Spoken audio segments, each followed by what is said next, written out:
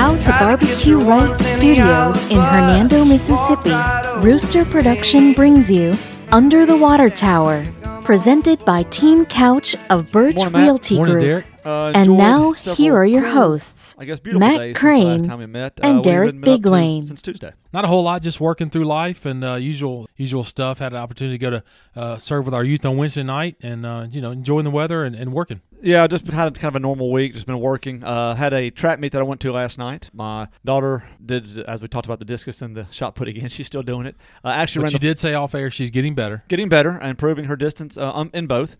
And then she actually, for the first time, ran the 400 last night, and she did pretty well. So, good track meet. Don't say pretty. She came in third. She came in third. She came in third in the MUS Shelby County meet, and so very proud of her for the first time running it. It was. We were both so proud of, I guess, or so shocked. We didn't even know she came in third, and we're walking out of the stadium when they announced her name. Well, you didn't think that because she ran in the second heat, which means she won her heat, but her time was third amongst the 12 girls that had run in two separate heats. That's right. So that's one way to do it. So you didn't think it. So, again, it was a good night. So she was really excited about that. Came home and got ready for the show this morning. Now, I have to ask you, Derek, as a good dad, did you celebrate and buy her some ice cream? I did not buy her ice cream. We actually went to eat at Blue Agave. Okay. Took her to Blue Agave because she loves Mexican food. I'm not What do you eat in Mexican food? Well, I mean, you can get the fajitas and just get no. I got chicken. Basically a chicken fajita with the corn tortilla. It was pretty good. Yeah. She loves Mexican. I don't typically go to Mexican restaurants, so I took her there and we did a little mini celebration. If Blue Agave would like to be an advertiser, they can email us at underthewatertowerinfo@gmail.com. They can certainly reach out to us. Derek, we are excited. Something show related that I know people will be excited about. We are in the process of moving our studios. We're in the process of upgrading to a special studio. That way you'll see more things on our Instagram, more photos, people that interview with us and shows and so forth. So very excited about that, Derek. But we did have a little bit of a struggle. Got a couple of gentlemen to paint our studio, and we're convinced it may have been a local preschool that could have been better. Well, when you say paint, that's a generous term, right? The paint job was lacking, definitely lacking. So we'll probably have to kind of polish that up this weekend. But we plan on being in the studios sometime next week, and just really looking forward to continuing the podcast there. Yeah. So just to set a scene for the listeners, the ceiling is white. The walls of the studio we're moving into were in a kind of a khaki brownish color, and then the trim was like just a simple oatmeal. Yeah. And I simply asked the gentleman, hey, we need to go full white from ceiling to floor. I remember saying ceiling to floor. So Derek walks into, finishing up everything and pay the gentleman. He walks into a white ceiling and a cream-colored trim and white walls, and the lower crown molding or lower trim is still oatmeal as well. Yeah, it was. So a little bit confused on how that works, and I'm guessing they don't listen to our podcast. No, it was a two-tone. We have a two-tone look going. and I was kind of convinced that they actually painted the ceiling too, but you said they did not. Yeah. I'll take you at your word. I was just a little dismayed, but we will get it done, and we're not changing. We still have How to Barbecue Right, which we'll get to in just a moment. As a studio sponsor, we're just actually changing the physical location, and really looking forward to doing that. Absolutely. Going to be a lot of fun. I can't wait to start using pictures and stuff like for our show. Well, Derek, speaking of moving, now's the time to reach out to our 2021 presenting sponsor, Team Couch of Birch Realty Group. Team Couch possesses over 64 years of combined real estate experience. They are the number one team for well over a decade in DeSoto County when it comes to residential real estate. They are ranked nationally as a top-performing real estate team. They are full-time, full-service realtors, which means they are available when you need them. Right now, they are offering a free, no-obligation market analysis. Again, that is a free, no-obligation market analysis for your home. Now is a wonderful time to list your home with Team Couch of Birch Realty Group. You can find Brian and Terry and their team at 662-449-1700. That's 662-449-1700, or find them at teamcouch.com. That's teamcouch, COUCH.com. As Derek mentioned, we will be moving into a new studio, but the How to Barbecue Right shop will remain our studio sponsor. The How to Barbecue Right shop is located just 500 yards past Connection Gymnastics right here in Hernando. This store has everything a man needs for barbecue, crawfish, and all other kinds of outdoor cooking. They have rubs, sauces, thermometers, cast iron, cutting boards, knives, and some really cool high-end smokers. If you've ever seen Malcolm's How to Barbecue Right cooking videos, you need to stop by his shop today. You can call them at 662-912-9947. That's 662-912-9947. Find them on Facebook at H2Q Malcolm Shop. But the best thing to do is to stop by their shop right past Connection Gymnastics on the left-hand side in Hernando. Well, Derek, each and every first and third Friday, we're going to talk about the Hernando and South Haven Alderman meetings. Give us an update on it. First thing I want to talk about, Matt, tonight is that the city park the Hernando Parks and Recreation received the Recreational Programming Award of Merit from Sam Pryor, the Mississippi Recreation and Parks Association District 1 representative. They received this award for the movie night at Renaissance Park back last year. Those of y'all remember the parks did a great thing where they kind of set up a drive-in movie at Renaissance Park, and for doing that, for putting it on, for getting people to be able to come out during COVID and enjoy a movie, they did receive this award from the state. So I thought it was a pretty well-done event, and they got recognized for it. So I thought that was good. That is something. That was a pretty neat event. I was not able to attend, but I heard it was a lot of fun. I heard it was a really neat thing. Again, 2020, a very trying time, definitely for any parks department, trying to create something for people to get out and do in their city. So congratulations to them. As we mentioned on Tuesday, the high school senior class parade was approved. It will take the same route as last year, so from the ball fields on Robinson Gin, kind of through town, down Commerce, all the way to the high school. It will end with the fireworks, very similar to it did last year, and they're expecting around 75 or so cars. So, again, make your plans for Wednesday, May 19th. It is going to be on Wednesday night, May 19th at 7:30. So, again, if you have no plans, please come out on Commerce Street or anywhere on 51 or down Oak Grove Road and just really come celebrate the kids as they drive through and all the seniors. And if you want to, kind of follow them over to the high school and watch a little fireworks show at the end. So I think it's going to be a great night for that. Absolutely. Looks like this is maybe becoming a tradition. Last year, Miss Memory Craig, certainly a friend of ours, worked so hard to make that happen. And I think it's something she's kind of set as tradition, hopefully for years to come. A really neat way to let the kids drive by and you just have an opportunity to wave to them and tell them congratulations on graduation, which is a big deal. Matt, the next thing we wanted to talk about, but we're not able to, is Madison Lakes. Madison Lakes starting to become kind of a cuss word on this show. It was tabled again. They did officially move it to May 4th. I will officially report on it. We probably will mention it just in passing on Tuesdays from now on, and then we will be shocked when they talk about it. And once they talk about it, we actually will cover it on here. But again, we're going to just kind of keep going. It was tabled to May 4th. The next thing, and this is the one I want to spend a little time on. So item number 16 on the agenda was to authorize and approve the lowest and best quote for the water improvements loan interest rate. This is something we have not talked about before, but this is something very important. A lot of candidates that we interviewed over the last 2 months, and the mayoral candidates have talked about the infrastructure of the city, and this is something that the city has taken and is basically in the middle of, or in the middle of getting approved, a improvement and an increase of our water system. What they're trying to do is that there was a loan that was sent out, there were bids that were received, there were rates that we're getting that we'll talk about in just a moment. So they were looking at go ahead and approving the lowest and best rate with the best terms from the bank. However, they got into a very lengthy discussion about making sure they understood the timelines, what it was going to be used for, and what we would be getting, we being the city, would be getting from this loan. This is what the water improvement loan that the city has applied for and will be receiving. I do want to mention, I guess on the front end, that it was tabled to the 18th, and I'll explain why shortly.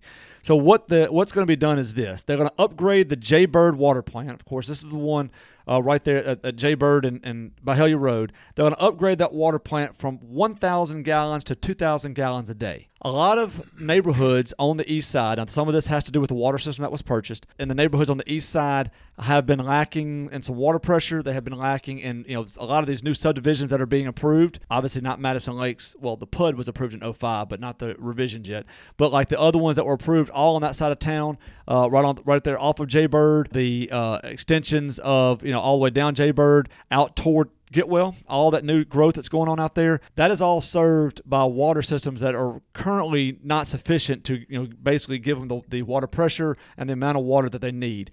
And so what this loan is going to do is to update that water plant, basically doubling the size of that water plant or the capacity of that water plant.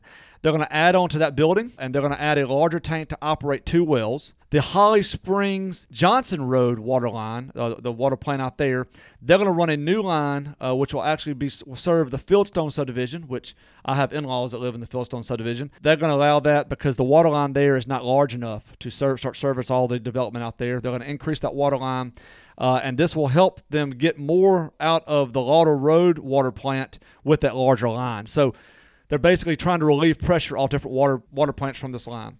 The next one is there going to be some improvements at the I-55 water plant. That water plant, of course, a lot of y'all seen it just off the interstate right there. That one is currently running at 92% capacity.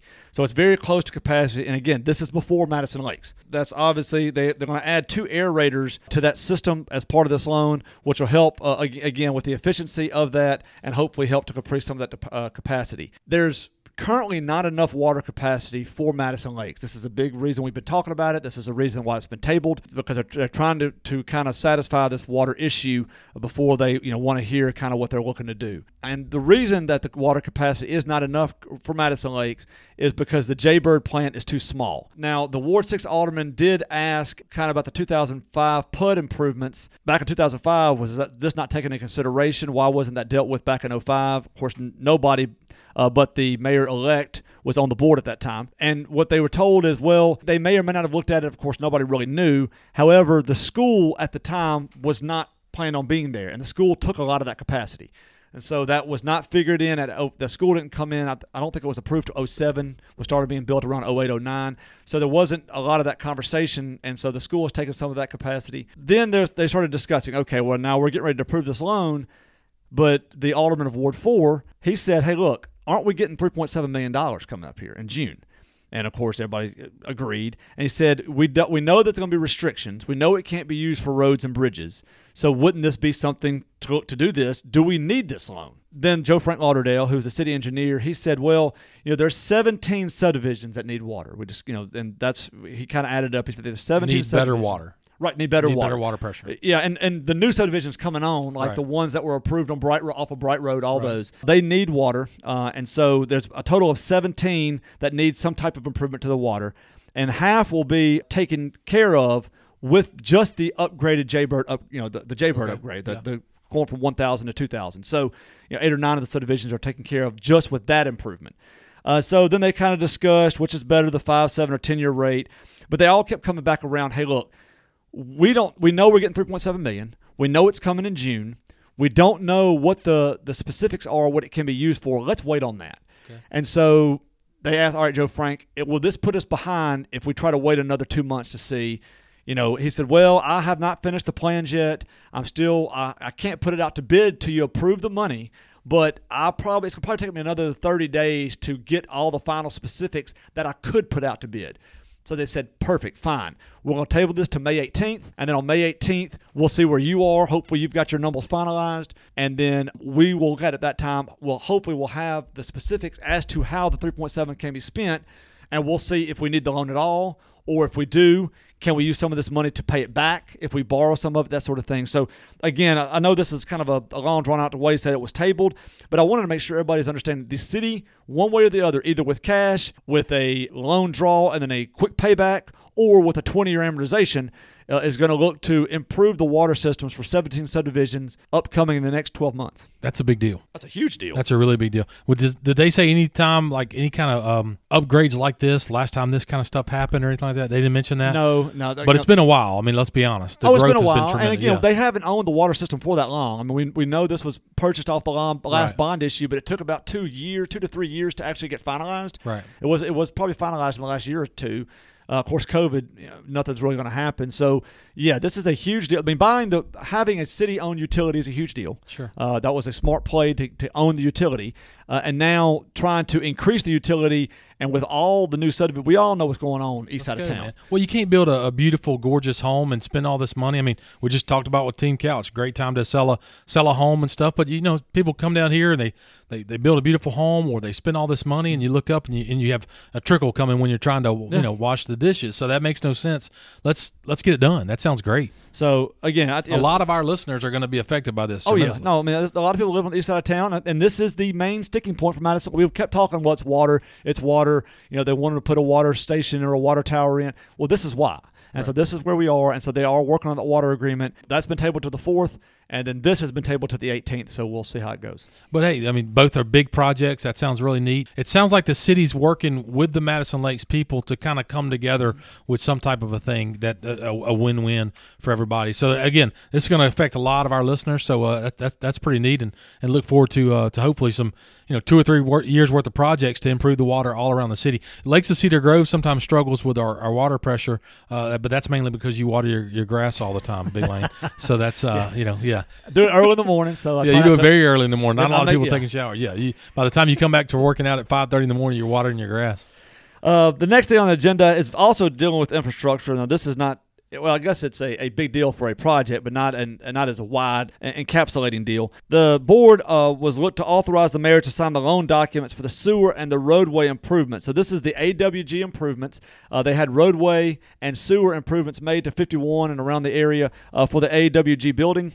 Real quick, AWG building, everybody, podcast listeners, the big warehouse that's on 51, left-hand side, as soon as you come under 69 on 51 and going north, left-hand side, that's AWG that's building that beautiful new building. And this is an agreement the city had, or actually it was a loan that the city was looking to get from MDA, the Mississippi Development Authority, and this is kind of a joint deal that was part of the package to bring AWG to Hernando. The interest rate on the loan will be 3%, has a 20-year amortization, and they had the numbers, they had the figures. The board agreed that it did show that there's a positive cash flow between the taxes and the payment schedule. So in other words, debt service will be a certain amount per month, several $1,000s a month to go toward the $3.1 million, but the taxes off of the building that would be per year will cover that annual debt service. So every year for the entire 20 years, it's a positive cash flow between the payment that's due and the taxes received. The aldermen were in agreement with that, and they approved it. And then finally, the only thing I want to say about the last part of the meeting, this meeting was about an hour and 27 minutes. The last, from basically minute 50 until hour and 27, was nothing but appeal for utility adjustments. So if you want to see what the minutia of an alderman position is, watch the last 40 minutes of the alderman meeting dealing with people who are having to ask or to appeal because their water bills were too high. And again, not saying that they were not justified in doing so, but that's the tough part of alderman job, when people are coming up and saying my bill doubled, why is this, and trying to have them to agree to pay it, waive it, whatever. And that was the last 40 minutes, so I will not speak really to any of that. You can watch the video on YouTube if you would like to. Yeah, simply go to YouTube and you type in Hernando, City of Hernando government, Hernando, Mississippi government. You'll see the YouTube and you'll see the meeting from this past Tuesday. And like Derek said, from 50 minutes on, you can learn all you want to about water bills in the city of Hernando. So good job on that, Derek. Look forward to that. Their main meetings to come up in the next couple of weeks. We're going to go north, as we typically do, and we're going to talk about the South Haven Board of Aldermen. Derek, the first thing we have down to talk about is a pretty neat thing. The word audit has been all around the city of Hernando for the last 6 to 8 weeks. Tell us a little bit of something about the City of South Haven Audit 2020. Well, Matt, the City of South Haven has completed their audit for 2020. I guess the person representative of the accounting firm that did the audit said that they found no material deficiencies. They gave an unqualified opinion that the South Haven numbers look good, and it was approved by the Board of Aldermen. Just unqualified opinion. That's basically been my opinion for 42 years. Unqualified. It's an unqualified opinion. But so the City of South Haven is done with their 2020 audit. Does not have to be done until the summer.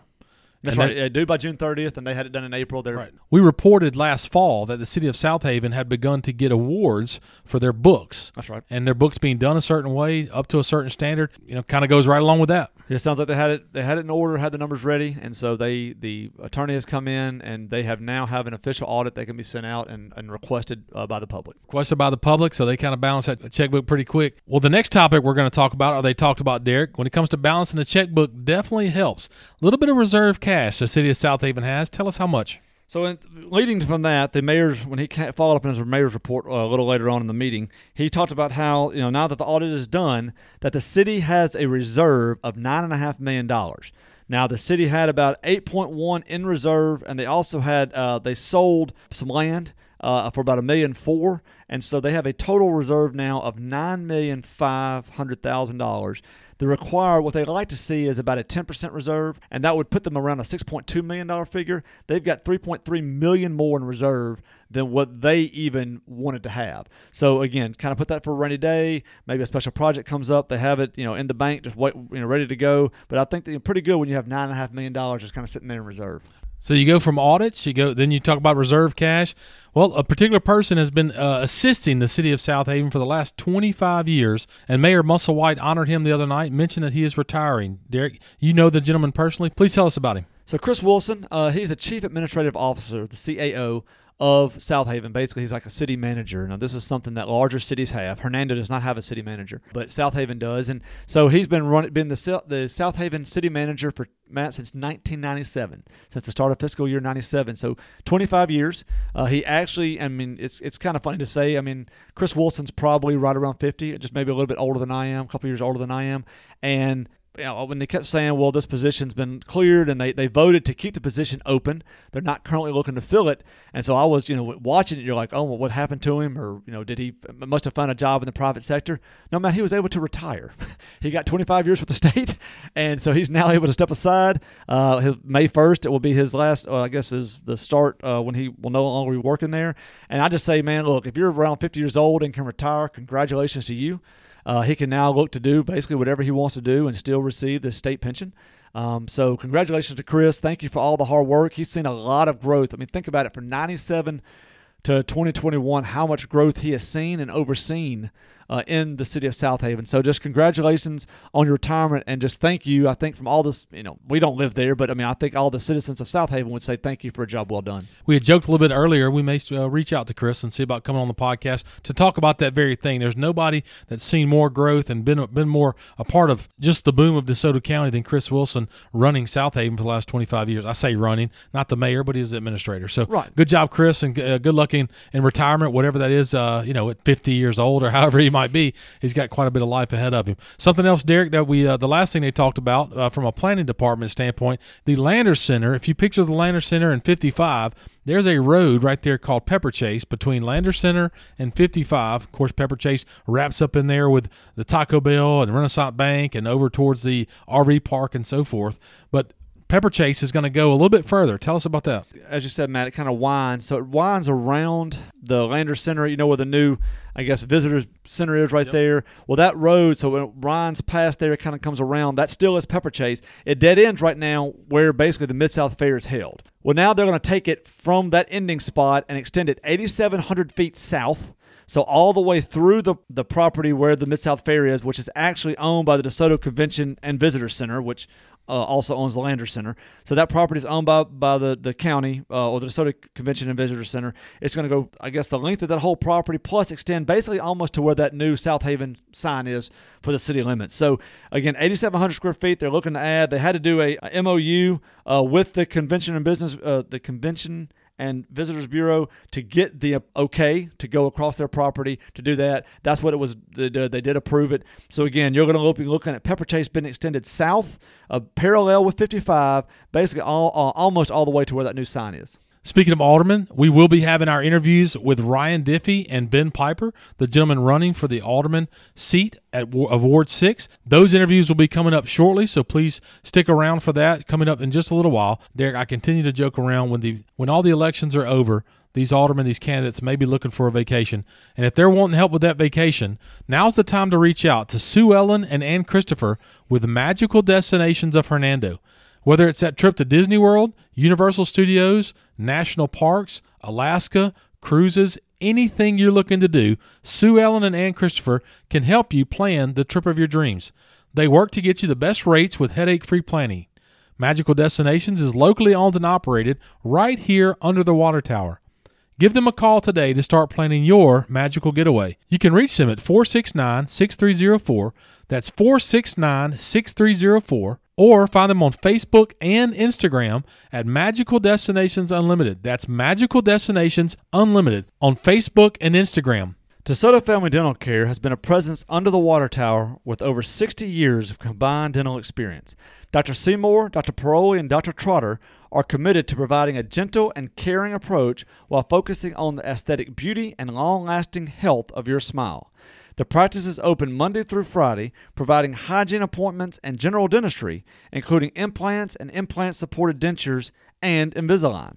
DFDC makes use of modern technology such as a digital scanning, intraoral cameras, digital x-rays, and autoclave sterilization.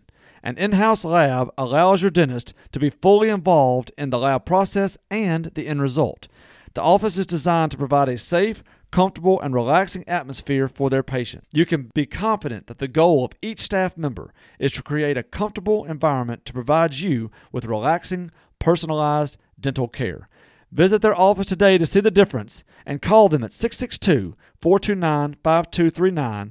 Again, 662-429-5239. Lauderdale Insurance Agency, your local State Farm provider, is located at 11 West Commerce Street, directly across from the Hernando Post Office.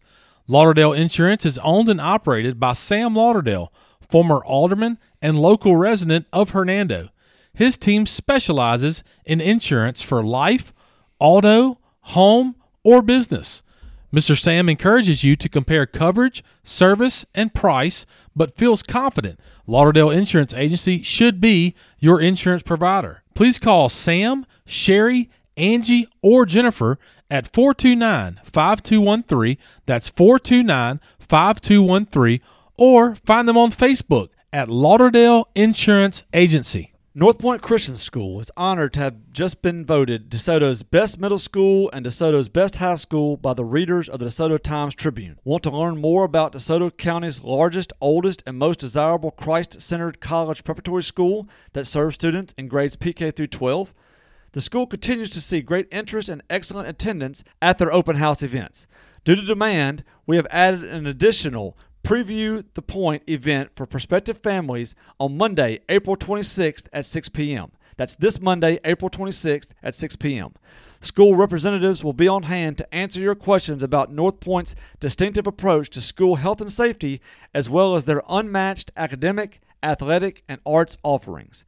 Reserve your spot today by contacting their Director of Admissions, Mrs. Sheila Sharon, at 662-349-5127. Again, 662-349-5127. Come find out why North Point is best. Well, there, each Friday, we turn our attention to DeSoto County shout-outs, positive things going on in Hernando and DeSoto County. We've got a couple. DeSoto Arts Council, tomorrow, DeSoto Arts Council, 9 to 3 on the historic Hernando Square, will be doing what? They'll be having their Hernando Arts Festival, and really hope that y'all can come out. It is from 9 to 3. 9 to 3 on the square. Now, it is supposed to rain, I think, overnight tonight. It will be, and then I think kind of lasting into the early Saturday morning, but don't let that keep you from coming.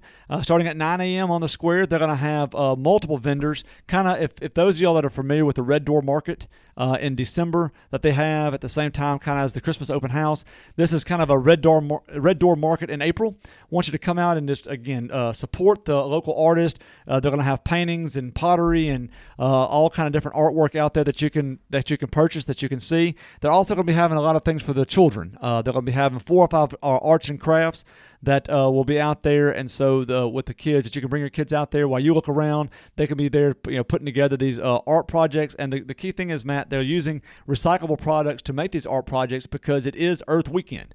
Yesterday, Thursday, was Earth Day, and so this is kind of the Earth Weekend. So they're using that theme to kind of carry along. So hopefully everybody can come out to the square tomorrow from 9 to 3 to celebrate and to support the DeSoto Arts Council. Our next shout out, Derek, Hernando High School theater program is putting on The Little Mermaid. The Little Mermaid will run. They started last night. Opening show was last night. My daughter is a part of it and said, hey, it is a wonderful show for kids. So if you have a kid that likes The Little Mermaid, enjoys the Disney movies, it's a wonderful play for you to get out. Yesterday through Sunday, they will have matinee shows on Saturday and Sunday, then 7 o'clock shows Friday, Saturday, and Sunday. So definitely want to get out to the Hernando High School Theater Department presentation of A Little Mermaid right there at the HPAC. $10 for adults, $5 for students. Again, $10 for adults, $5 for students. Please get out, support these young people. Derek, we talk all the time about the coronavirus and what COVID did last year. Kids were sitting at home last year at this time. Didn't have a play. Not anymore. These kids are going through with it. Thank you so much to the administrators and the people for working hard on that. Thursday through Sunday, Hernando High School presentation of The Little Mermaid. Well, Derek, it seems like a little bit of a shout-out, but it's not. I want to welcome our latest advertiser, the Hernando Farmers Market. Hernando Farmers Market brings together the best of local food, artistry, and the agricultural traditions of the Mid-South. It's a place to shop, gather, but more importantly, it's a rare chance to experience the simplicity of a Mississippi small town. It is truly a fresh, local experience. The Farmers Market will begin Saturday, May 1st, and will run all the way through October. The last Saturday of each month will consist of children's games, children's activities. There will be live music throughout the summer. There's a number of different things coming new to the Hernando Farmers Market. If you'd like more information, reach out to Gia Matheny, the Community Development Director, at 662-449-9092. That's 662-449-9092 to learn more about the Hernando Farmers Market. Since 2001, Green King Spray Services has been helping home and business owners enjoy lush, healthy, weed-free outdoor living spaces.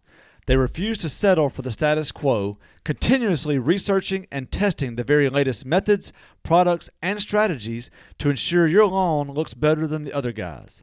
With technicians trained and educated with hours of continuing education and seminars each year, Green King is committed to doing everything they can to make and keep you satisfied. You can reach them at 662-892-8419, again 662-892-8419, or reach them on their website at greenkingspray.com. They're my lawn service. They should be your lawn service. And remember, if you want it green, call the King. If you're looking for someone to mow your lawn this spring and summer, now is the perfect time to reach out to Richard and his team at Williams Services. Williams Services is a veteran-owned and operated business with years of experience in lawn care, landscaping, mulching, and more. Owner Richard Williams and his team can assist you with a multitude of outdoor home needs. It is a perfect time to reach out to Richard for weekly, bi-weekly, monthly mowing of your lawn, mowing of your different acres of land. It is a perfect time to reach out to Richard. Give him a call at 662-292-8855. That's 662-292-8855. Or find Richard on Facebook at Williams Lawn Services. That's Williams Lawn Services on Facebook. So if you're tuning in for the interview, we've got those coming up after sports. We'll have both Ben Piper and Ryan Diffie in that order, Ben Piper and then Ryan Diffie. The interviews will be coming up just after the sports section. But before we get to those interviews, we want to talk about signings, softball, and baseball. Matt, first we'll start with the signings this week. We did have one signing. We want to congratulations to the Lewisburg swim team member Tucker Potts on his signing to swim for Lake Forest College. Lake Forest is a private college in Lake Forest, Illinois. Founded in 1857, about 30 miles north of Chicago and half a mile to Lake Michigan. It has about 1,600 students, and it sounds like a beautiful school. And we just want to say congratulations again to Tucker for the opportunity to attend college and to be able to swim. Absolutely. My daughter's on the Hernando swim team. Lewisburg's got a good swim program. So congratulations to him for that. And again, getting his college paid for, no matter how you do it. Legally, legally. Definitely want to do legally stuff. But congratulations to him. Well, look, speaking of success, let's turn our attention to the Hernando Lady Tigers. The Hernando Lady Tigers, your district champs. Tell us a little bit about the games this week, Derek. So the Lady Tigers played two games this week. The first one was on Tuesday night. On Tuesday, the Lady Tigers defeated St. Benedict 10-0 in 6 innings. Julia Shaw went the distance in the circle to pitch the complete game shutout. Jacqueline Carter and Avery Wolf each had 2 RBIs, and Riley Eister helped by adding 3 stolen bases. At that time, the Lady Tigers moved their record to 26-1 and had won 22 in a row. That was again until last night. Last night, the Lady Tigers defeated Oxford 10-0.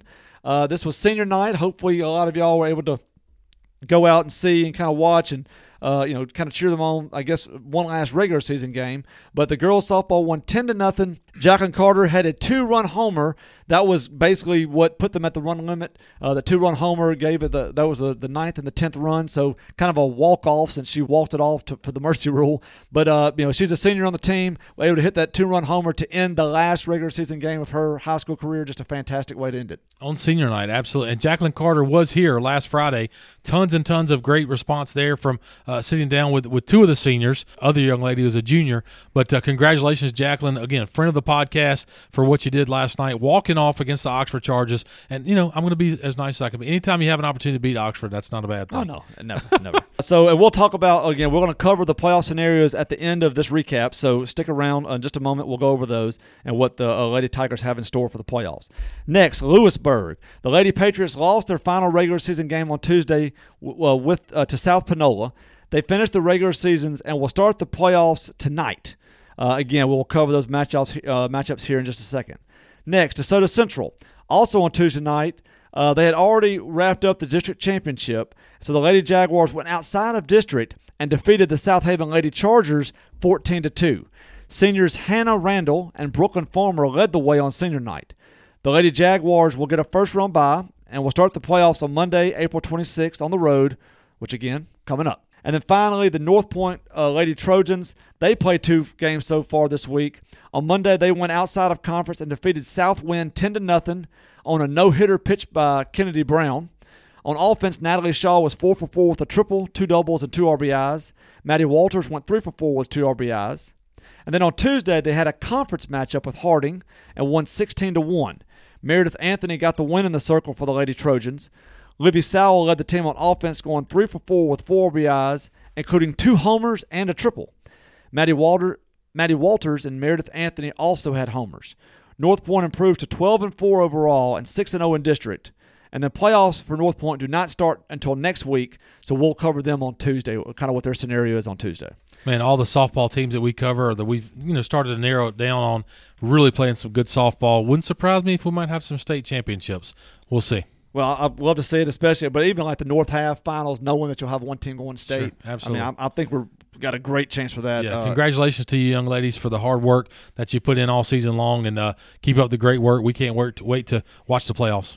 All right, now let's talk about the scenarios. So looking at the softball players that will start off tonight with the playing game. So, Matt, I thought, kind of doing some research on this, the tonight and tomorrow, so the Friday, Saturday games, it is best 2 out of 3.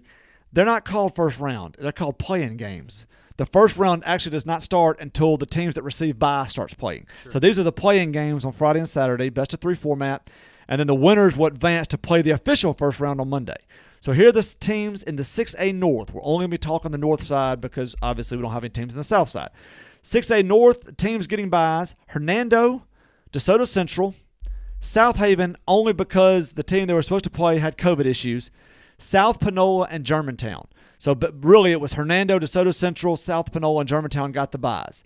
So here are your matchups for the play-in games: Clinton versus Lewisburg, Oxford versus Starkville, and then Tupelo versus Madison Central. Hernando will play the winner of the Tupelo-Madison Central game starting on Monday, April 26th. DeSoto Central will play the winner of the Oxford-Starkville game starting on Monday. Starkville series starting on Monday. With the COVID forfeit, South Haven has already advanced. They will start by playing Germantown on Monday. And then if Lewisburg wins, now Lewisburg is the only, DeSoto County school that's having to play in the play-in game since South Haven got the advancement. If Lewisburg wins, they would play South Panola on Monday. So that's your matchups. Looking at the first round, so 3 of the DeSoto County teams have already advanced and then waiting on the play-in games, and Lewisburg has to play in the play-in games and will face South Panola if they win. Derek, just a quick update. Hernando Lady Tigers will be at home next Tuesday, April 27th. That's right. Next Tuesday will be a home game. Let's absolutely, if you can hear my voice, if you can hear the UTW podcast, next Tuesday, win or lose on Monday. Obviously, if they lose on Monday, they've got to win both games on that Tuesday night. If they may not have to play 2 games, but that's best 2 out of 3. Tuesday, April 27th, the Hernando Lady Tigers will be there. Let's help make that a standing room only crowd. That's Tuesday. That one, of course, we'll remind you on our Tuesday morning podcast. Exactly, we definitely will. But that's you're all right, Matt. All the play-in winners host game 1.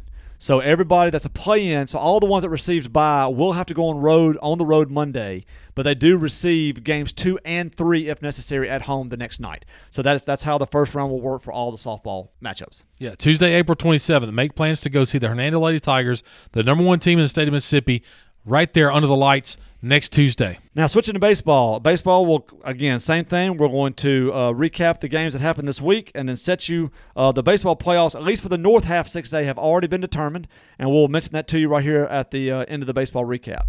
So starting off, under the water tower, Hernando on Monday. Hernando had to finish up a final game with South Haven after Game 3 of their series had rained out earlier in the year. They had to do this to determine playoff seeding.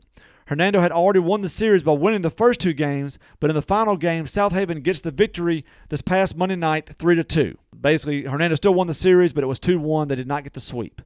On Tuesday, they played Lewisburg and lost 10-0 in 5 innings. So most of the playoff seeding for baseball is now known, and we'll cover that again, as I said, at the end of recapping the games. Next, Lewisburg. Behind strong pitching by Brady Tigert and a home run by Braden Sanders, the Patriots defeated Hernando 10-0 as mentioned. Tigert is now 4-0 in the year.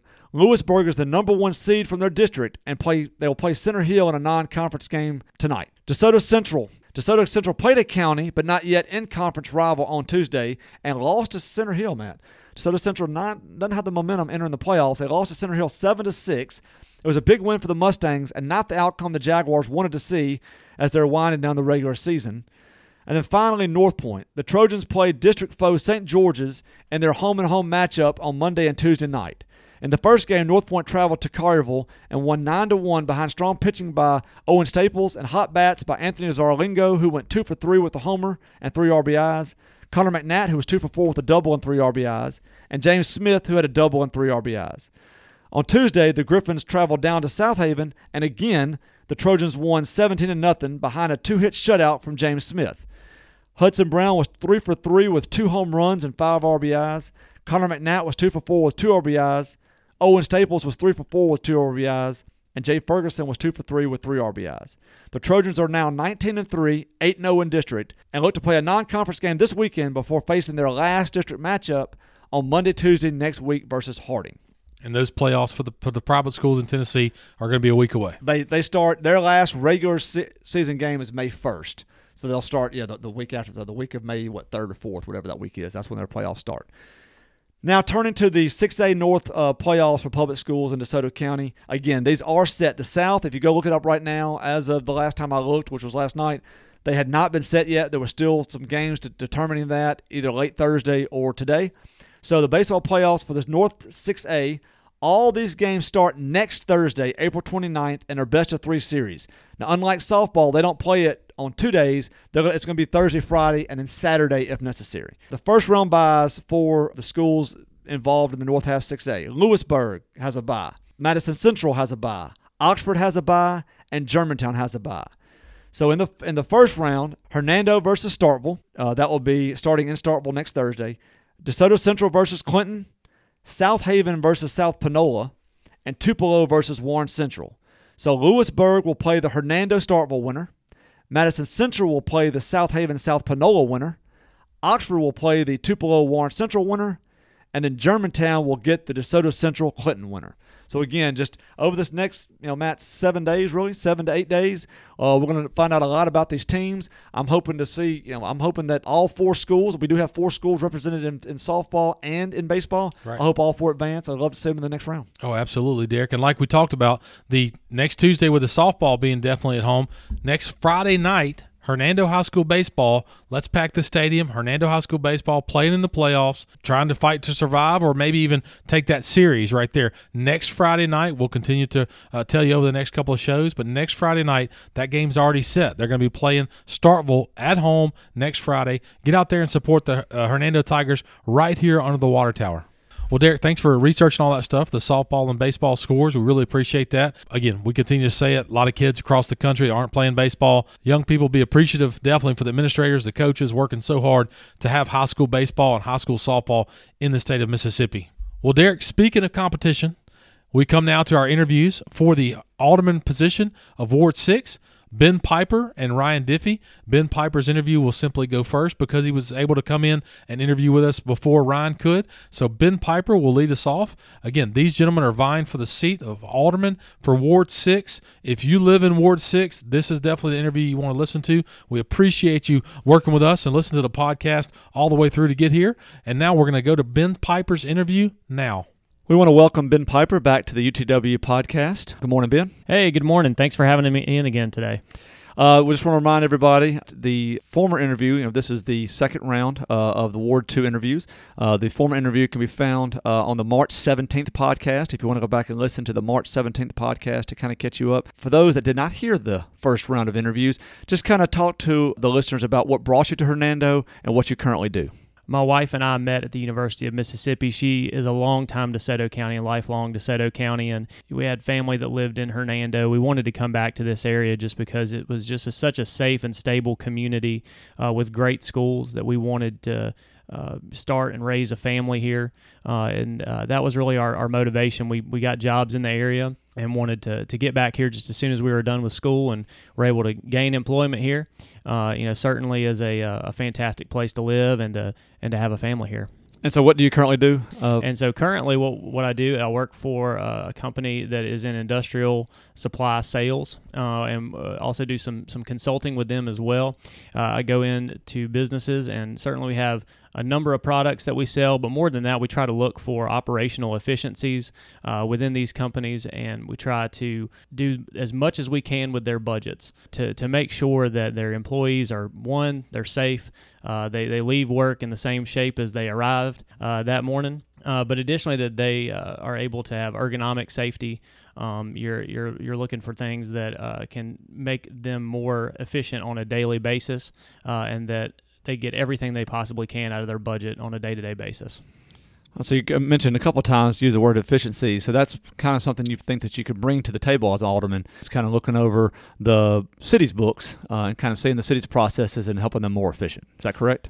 Yeah, absolutely. And a big thing when we talk about the private sector and the public sector, I know there's been a lot of talk about running government like a business, and what I mean by that is that we have to measure everything that we're doing. I think there's some departments that do that really well already, but it has to be across every department. So let's really look at let's measure everything and figure out what direction are we going in. Are we up? Are we down? Are things getting better? Are they getting worse? Because a lot of times you really don't know. Things seem to be stagnant at times. If things are stagnant, then they're probably getting worse, most likely. So what we have to do is we have to figure out where we are currently. Let's establish a baseline and then move things forward. Let's create actionable items within every department to move things forward. This is, again, the only race that had a runoff. What were your thoughts when you found out there was going to be a runoff?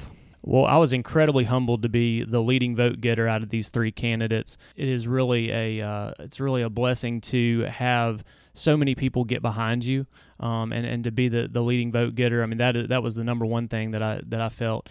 Secondly, I was getting out a calculator and making sure, double checking the math for sure. And certainly we were excited to continue to campaign. My family and I, we enjoy campaigning. Believe it or not, my kids on some afternoons they'll say, "Hey, are we going to go knock doors today?" And they're really excited about it, and they love meeting new people. And it's probably most of the time because people give them candy as they go door to door, so they're kind of getting Halloween every day as we go out and knock on doors. But we certainly appreciate all those folks out there that have done that for us. But our kids have enjoyed it. We've enjoyed it. We enjoy the campaigning process. So how has the last 2 weeks been knowing that all the other races are over and that you're still in the middle, kind of the heat of the race? How has that been? Well, there's a lot of attention on it, I think, from people that really, really care about our campaign. And there's a lot of people who have sent those great notes of encouragement. We've gotten a lot of congratulatory notes, and we've just followed up with those people to say, hey, we've done great so far, but the race isn't over just yet. Let's finish the race. Let's get it done and move things forward the next 4 years for the future of Hernando. And we've just really hammered that point home with people that have supported us. We've been blessed to have so many people support us, and we've been very excited about the prospect of representing the people of Ward 6 the next 4 years. All right, so based on the results, the other elections you saw, kind of who was elected. Some of them were elected by wide margins. Other of them were closer, especially ones that had, had the Ward 3 that had the 3 candidates. But I mean, all of them were, I think, over 55% or more. So there wasn't really any, 51-49s up to this point. So, based on the results of those elections, what do you think the citizens of Hernando, and especially in your ward, are wanting to see from the city? First off, I think that people really want to see a few things move forward in terms of infrastructure. For sure, I think that that's one area where people don't feel like expectations are being met. Traffic congestion. There's some of those issues I think that are definitely big issues. The animal shelter I know has been brought up as an issue for some folks as well to just get that project started and completed as quickly as possible. Additionally, parks and recreation. I think there are people, especially in our phase of life, where they have kids that are very involved in parks and recreation. They want to see that ball move forward a little bit more and see some improvements there, whether it's to the facilities or just kind of the general operations as well. So I would say those are the top 3 items that people are wanting to see. But more than anything, they want to see a unity within the board and people that can work together. And really have a cohesive message going forward that Hernando is a great place to live, work, and play. Let's have a local economy here where we're able to create jobs and people can live here and they can work here. We can bring in new businesses, and we can continue to grow in a responsible and conservative way. What are the results? We all have a new mayor. We know that now. What do you feel if you were elected to the board? How do you feel, about, working? Of course, it would be a new mayor for you either way, but knowing that the city has elected a new mayor and the direction they want to go, what are your thoughts on the new mayor coming in July 1st? I certainly had a relationship with both of the mayoral candidates and knew both of them for several years. They're both great men who are willing to serve this city. I think I could work with either one of them, and I think I can absolutely work with Mayor-elect Johnson moving forward. I think the really important thing to consider there is that you have to elect people that are willing to use the word compromise and it not be a dirty word. A lot of times in politics, compromise, no, you need to dig your heels in. You need to stand your ground. But sometimes you do have to stand your ground. There are some things that you absolutely, don't believe in. One thing, for example, I think that we need to look at a potential moratorium for single-use apartments. That's one thing that I would want to stand my ground on potentially.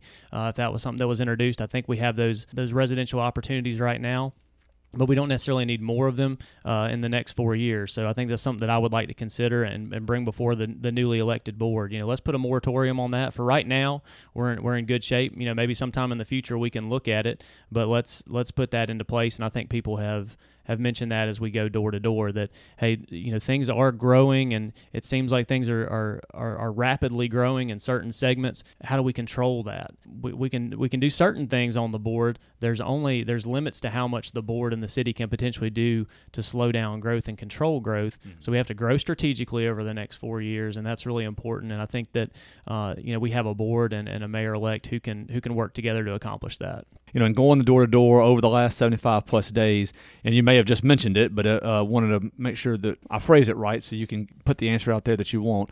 What is the one question or issue that keeps coming up over and over again from the residents that you hear? And it's all kind of tied together. It's a mixture of infrastructure, growth, traffic, all of those things kind of tied together. And I think the reason why is that you have people who have lived here for 20 years, and 20 years ago, the traffic is very different than what you see today, right? You also have people who have moved here more recently, and they may not know a lot of these back roads that some of us know that have lived here a little bit longer. They know a few more ways to get around town, right? So I think that has been an issue for folks. From the infrastructure standpoint, you're looking at, whether it's water outages, there's businesses that are trying to locate here and they need water system improvements. There's people who have moved here and they still don't have sewer extended to them because they live in the annex parts of the city that were annexed 12 years ago, but they still don't have sewer out there. There are infrastructure issues abounding there where we have to have some kind of capital improvement over the next 4 years to extend sewer to those people, improve our water system. There's a lot of money involved there for sure. There's a lot of responsibility on the city's part as well, though. You have a legal obligation and responsibility to take care of those people when you annex them in, and we've got to meet that expectation one way or another. We've got to do our best to make that happen. So win or lose, what will you take away from the experience of running for the Ward 6 seat? Well, I would just say that there's so many great people that live in the city of Hernando, and there are people who really want to see what's best for this city. They just see different ways of making that happen. And what the challenge that the leadership of the city has is that you have to take in all those ideas, take in all that feedback, take in all that advice, and find the best way forward. You have to have a clear vision. I feel like I have a clear vision for how we move forward. When you have a clear vision, you just have to go for it a lot of times. You can't just continue to kick the can down the road and keep taking more advice and feedback. You've got to start taking steps. And I'm ready to take those steps. I'm ready to move Hernando in a direction that has a clear vision of having strategic growth, of having a safe and stable community where we invest in our public safety, we invest in our infrastructure first, and then we move on to the other priorities that we have after that. So finally, and this is kind of what we did on the interview that we did last time, just kind of summarized what you want the voters in Ward 6 to know about how you would represent them if you were elected alderman. Absolutely. Well, I just want to say that I will be representative of our ward. That is the most important thing. I will take your issues to heart. I will certainly use the good Lord as my guidance. That is one thing I will pray on decisions for sure to make sure I get that guidance as we make decisions doing the business for this city. I want to take the issues that you guys have brought up to me as we go door to door and we hear from people and say, listen, this is what I'm hearing out of my ward. I certainly want to kind of take on something that I've seen before, an alderman's advisory committee. I'd like to form one of those and have some leaders within Ward 6, whether it's people that are involved with their homeowners association or volunteer groups, charity groups, whatever it may be, people that really have a heartbeat for the area and know what people are saying, bring them onto an advisory committee with me and have meetings, 3 or 4 times a year and say, hey, listen, this is what the city's working on. What are you hearing out there? Can you disseminate this information to people? Can you communicate this information to people that, yes, we've heard this problem and we're working on it? Because people don't necessarily have time to come to City Hall at 6 o'clock and sit through a lot of these meetings. They may have time to listen to the great UTW podcast and get up to date on things. Yeah, absolutely. Good plug. But they may have time to listen to the podcast about what's going on. But when you're living in a problem, I think this is one of the big things. When you're living with a problem or in a problem in our city, your alderman has to advocate for you.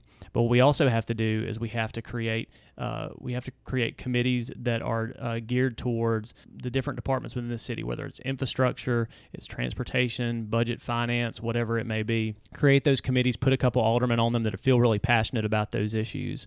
And as these problems crop up, you have more aldermen advocating for you at that point. You don't have one alderman trying to tell 6 other ones, hey, listen, this is a really big deal. We need to fix this for these people. No, you have 3 aldermen that intimately know these issues, that know, hey, this ditch is a really big problem. This drainage issue is a really big problem. This road has a ton of issues on it. We've got to come in and overlay it. And when that happens, I think you're going to see things move forward more quickly. Things are going to improve for the city. But ultimately, what I want to say is that I'm there to build bridges with people. I'm there to build consensus as the Ward 6 alderman. I'm not there to stir the pot or to try to get in the news or anything like that. I want to be able to build bridges and move things forward as quickly as possible so that you have a better city to live in and that you have expectations being met for the tax dollars that you generously provide to the city of Hernando. Ben, thank you again for coming in. We do appreciate you giving your time and coming in this morning, and just wish you good luck. Thank you so much. Appreciate you having me today. Thank you again to Ben Piper for coming in and visiting with us about his plans or hopefully his vision for the alderman seat for Ward 6. That's right, Matt. I do appreciate Ben coming in and sitting down with me and giving his time and a morning earlier this week to sit down and do that. So we just wish good luck to Ben. Then, of course, you had Ryan Diffie in a little later that same day, sat down with Ryan and interviewed him. And so, again, he has his vision. I thought he did a pretty good job expressing it. And so we'll go to that interview now. We are joined this afternoon by Ryan Diffie, a candidate for alderman for Ward 6 here in the city of Hernando in a runoff on Tuesday, April 27th. Ryan, good to see you again. Good afternoon, Matt. Thanks for having me in again. Well, it's our pleasure. Thanks for coming on the UTW podcast. We like to think we're a big part of the elections in the last 8 weeks and had an opportunity to sit down with all the different candidates. So glad to be with you for a second time. First thing, let's revisit our sit down about 6 weeks ago. What brought you to Hernando, Mississippi? That's a good question, Matt. Like I explained in the last podcast, Stephanie and I lived in South Haven. I was born and raised in South Haven. At the time, we had 2 younger girls, and South Haven, where we were living in Carriage Hills, was becoming a lot of rental properties, and that you look up and everything became rental, and we really wanted to get away from that, and Hernando provides a community where there's not so many rentals. How long ago was that? That was 2007. Just wanted to get down here to provide, with 2 young daughters growing and getting older, and then looking to expand the family. We just wanted a little bit safer community to raise them. Second question on the last podcast was give a little bit of work experience and what you currently do. Do that for me. That some of the listeners may be new to the podcast or maybe didn't listen to the last one. Just catch us up there. A little bit of work experience in the past and what you're currently doing. Yeah, Matt, I've been in the auto body industry for about 30 years, right about at 30 years. When I was about 18, I got into it, started painting and Chuck Hutton, and then I went from Chuck Hutton Chevrolet to Millennium Paint and Body in Horn Lake, worked there for about 4 or 5 years, and then was offered a position in sales. And so I did sales, outside sales, for about 10 years, and then lost that job due to some unforeseen circumstances. And then after a lot of prayer, Stephanie and I just felt like the Lord was leading us to open up our own small business, which if you would have told me that years ago, I'd have said, there's no way I'm going to ever open up or have a small business of my own. But, of course, the Lord knows better than you do. And the name of that business is what, Ryan? It is Benchmark Auto Body, and we're located at 280 East South Street. So been a business owner in Hernando for how long? 6 years. 6 years now. Gotcha. Yes, well, sir. We're going to move into some of the new questions. We had talked about going a little bit deeper with you and Ben about the alderman position, a little bit deeper about what it's been like for the last, almost 3 months now that you've been working so hard. So we'll begin with this. What were your thoughts when you found out you would be in a runoff that particular night? To be honest, I read the ticket wrong, the numbers wrong, and I thought Mr. Piper had won. And I was completely at peace with it. Sure. Because I just didn't have a disappointment feeling or anything. I've always prayed since we started this, or even before we ran, that it'd be the Lord's will. He has the door open, just like in the small business. He can close the door anytime. So I really walked away having a peace, and then Mr. Piper came up and said, "Well, 3 more weeks, it's a runoff," and I was like, "Oh, cool!" I was like, "Man, let's go! I'm ready. Let's right. Let's go. So it was let's a bit go of, win this thing." Right. It was a bit of excitement just because you knew you had.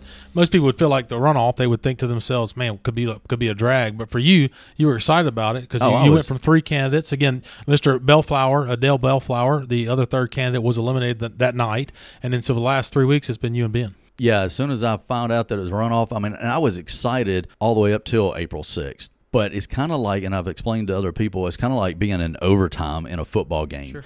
The first 4 quarters are great, but you get that at overtime and everything's a little bit faster pace and moving faster. There's just more excitement to it. And I've been loving it. I've been enjoying it, doing it day to day, doing our work schedule and then trying to fit in, knocking doors and meeting people, afterwards. But yeah, I've been pumped up about it. Well, talk to me about this. How have the last 2 weeks been knowing that the other races are over and you guys are still in it? What's it been like doing that? Let me back up a little bit real quick. You mentioned Mr. Bellflower. Great man, great guy, great Christian guy. I reached out to him that night afterwards just to kind of tell him, "Hey, man, you ran an awesome race. You ran a hard race. You keep your head up. I know you put in some hours. Just don't let it get you down." And he mentioned that he had already called Ben to congratulate him. And I said, "Congratulate him?" I said, "There's a runoff." He said, "Between you and Ben?" I said, "Yes, sir." He said, "Ryan, I'm behind you 100%. I said, "I didn't even have to ask for support. He just automatically gave it to us, which is a blessing in itself. He came by the shop a couple of days to visit with Stephanie and I and everything. So I'm very blessed to have his endorsement behind us. So, look, well, based on the results, obviously, again, the election on April 6th, there will be a new mayor here in the city of Hernando. There will be a new board. So based on those results, what do you think the citizens of Hernando and your ward are wanting to see from the city? They're wanting to see progress. They're wanting to see something done. They're just tired of all the talk of what we're going to do. And, they're just ready to move forward with the feeling that I get from the citizens. They're wanting smart growth. They're not looking for these developments that have rentals included. They're not looking for the big box shop. They're looking for small town, small businesses, and nice communities to raise our kids. That's what people in Hernando are looking for, and that's what I want to fight for to keep, for the years to come. Had an opportunity the other day to talk to a gentleman, and he mentioned some things about fixing this and fixing that. I said, well, let's slow down. We do live in Hernando, Mississippi, which is a wonderful, awesome town already. So that's something we maybe during politics we kind of forget about. Right. And, and I mentioned Stephanie and I have 2 older daughters, but we have 5 kids total. So, we have 3 little ones, and the 2 older ones, they're up and grown, and one's married and doing great. But for the 3 little ones that have been will be growing up here, they come to the shop and they love coming there and pretending like they're working, And so I want to see them be able to grow up in a safe community, small town community. So like you said in the last interview, and definitely this one, been knocking on some doors, going door to door, seeing what's going on in Ward 6. In going door to door over the last almost 3 months, like 75 plus days, is there one particular question or issue that keeps coming up from the residents of Ward 6? Some of the developments, the Madison Lakes keeps coming up for our ward because it's right there in the middle of it. So that keeps coming up. People want to know what it's going to be about, how many homes are in there, is it going to have rentals, is it going to have retail, is it going to have hotels? That's a concern for a lot of them. Roads are another concern. I know that's everybody that comes through Hernando. Whether you live in the city or live in the county, you're still coming through Hernando, so roads need to be taken care of. So, Ryan, win or lose, I know you well enough to know you would be pulling for whoever wins the Ward 6 alderman seat. You'll be cheering them on and glad to work with them as best you can. What do you think you'll take away from the experience of running for alderman? There's a lot that I'll take away, or 1 or 2 main things is, just going door knocking, getting out in the community and just meeting the citizens, the residents, your neighbors has been just joyful for me. I mean, I can have I never say I have a bad day because I don't have bad days. I have really good days or great days, but there's days that just don't go the way I think they might go or I think they should go. Like I said, not necessarily bad days, but like yesterday was one of those. I leave the shop about 6 o'clock yesterday evening, and I go out and start door knocking, and I come across a lady, and she's smiling from ear to ear saying, "I hope you're Mr. Diffie." And I'm like, "Yes, ma'am, I am." And I needed to hear that. I needed to hear that just to keep my momentum, just my momentum going, I guess. But just getting out in the community, meeting and greeting the citizens. I mean, we have so many neat and special citizens in Hernando, and they're kind of a hidden treasure. I mean, I've come across several widows, and I've given my personal cell phone number, and I'm just, outside of the politics, not trying to get a vote from them, just let them know, here's my cell phone. If you need anything, call me or my wife. We'll run to this grocery store. We'll do whatever for you, So I'll take that away as trying to help and serve the community in that way. Well, last time we did our interview, we kind of said, hey, if you were to meet me at the grocery store or have a few minutes with me, how would you sell yourself or your spiel per se, to me as a voter for Ward 6? So we'll do something in a little bit different way. Summarize what you want the voters in Ward 6 to know about how you would represent them as their alderman. I would represent them with transparency and just trying to build the community. And just really sit down, make myself available for the citizens of Ward 6. Maybe focus on like town hall meetings. I don't know what that looks like exactly. I don't know if that's once a quarter or whatever. Just to inform the residents of items that are coming down the pike that the city's looking at. Just it's not like something hidden. They need to know about it ahead of time instead of it being right on top of them and then them panicking. If we're talking about, speaking of being transparent as a city, then we need to let the citizens know what they're looking at. Well, Ryan, thanks again for coming in for the runoff again, Tuesday, April 27th. Thank you for answering a few more questions with us here on the UTW podcast. Before we sign off, let the listeners know where they can find more about your candidacy. Yeah, they can find us on the website, servinghernando.com. They can also find us at fb.com/servinghernando.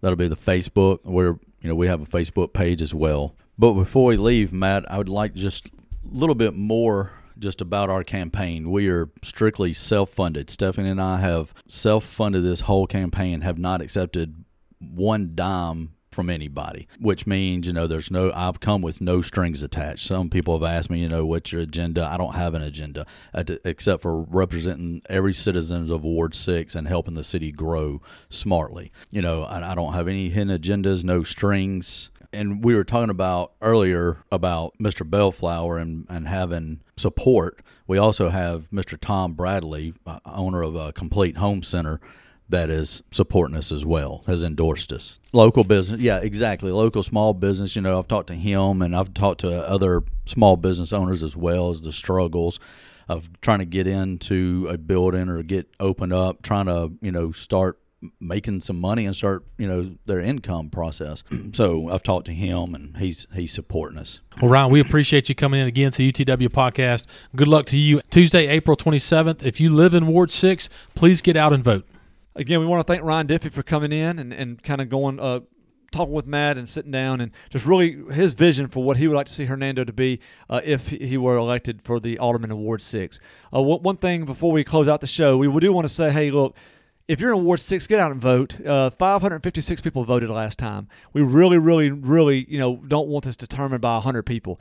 Get out there and vote. And if you did not vote last time, it does not matter. You did not have to vote last time to vote this time. So maybe you forgot to absentee. You were out of town. Maybe you forgot. Maybe you got there. The line was too long. You didn't want to worry about the parking. I don't think that's going to be an issue this time. There's going to be only one election on Tuesday. This is Ward 6 up there at Fire Station number 2 on Highway 51. So please get out and vote. Don't let your ward be decided by a handful of people. Let's get as many out there and so they can feel good about the people that elected them and move forward with that. Yeah, good luck to Ben and Ryan on Tuesday. They've worked really hard over the last 75, 80 days getting ready for this election. Good luck to both of them. Well, if you enjoy what you hear each and every Tuesday and Friday, find us on Facebook at UTW Podcast, on Instagram at UTW Podcast, and on Twitter at UTW Pod. Want to remind you to subscribe wherever you hear our voice, Apple Podcasts, Spotify, Google Podcasts. Please hit the subscribe button and give us a 5-star review. The 5-star review simply helps us move up the notch there on our podcast provider. 5-star reviews are greatly appreciated. Reminder to the UTW Podcast listeners to find OB Pod, our brother podcast covering Olive Branch and the eastern side of DeSoto County. Again, that's OB Pod. Those guys work really hard. They release their shows right around Monday mornings and just feel a really good show all about Olive Branch and the eastern side of DeSoto County. Derek, we're going to continue to remind our listeners about the Water Tower Sessions. Our first Water Tower Sessions, which is a singer-songwriter event, will be taking place at the Panola Courtyard on Friday, May 14th. That's going to be the Friday night before A-Fair, Friday, May 14th, singer-songwriter night, bringing the arts to Hernando. Please look on our Facebook page for a link. Look on our Facebook page to find more information about Water Tower Sessions. That is a partnership between Rooster Production, mine and Derek's production company, and Mississippi Music. That's Mississippi Music that we're working so hard for. 3 gentlemen are going to come out and share their stories that night on a singer-songwriter opportunity. Gates will open at 7:30. The show will start right around 8 o'clock. So right as the sun sets, we're going to kick off an amazing night in Hernando the Friday night before A-Fair. Well, Derek, what a fun show. Got to talk about young people, talk about baseball, softball, a lot of shout-out. Somebody signed for a scholarship, and then we had an interview for 2 gentlemen that are vying for the spot, Alderman Ward 6. Thank you to Ryan Diffie. Thank you to Ben Piper for coming in and visiting with us. And thank you to all the candidates that put themselves out there to run for alderman, mayor of this wonderful city we call Hernando. Well, Derek, if that's it, I'm Matt. And I'm Derek. Join us next time under the Water Tower.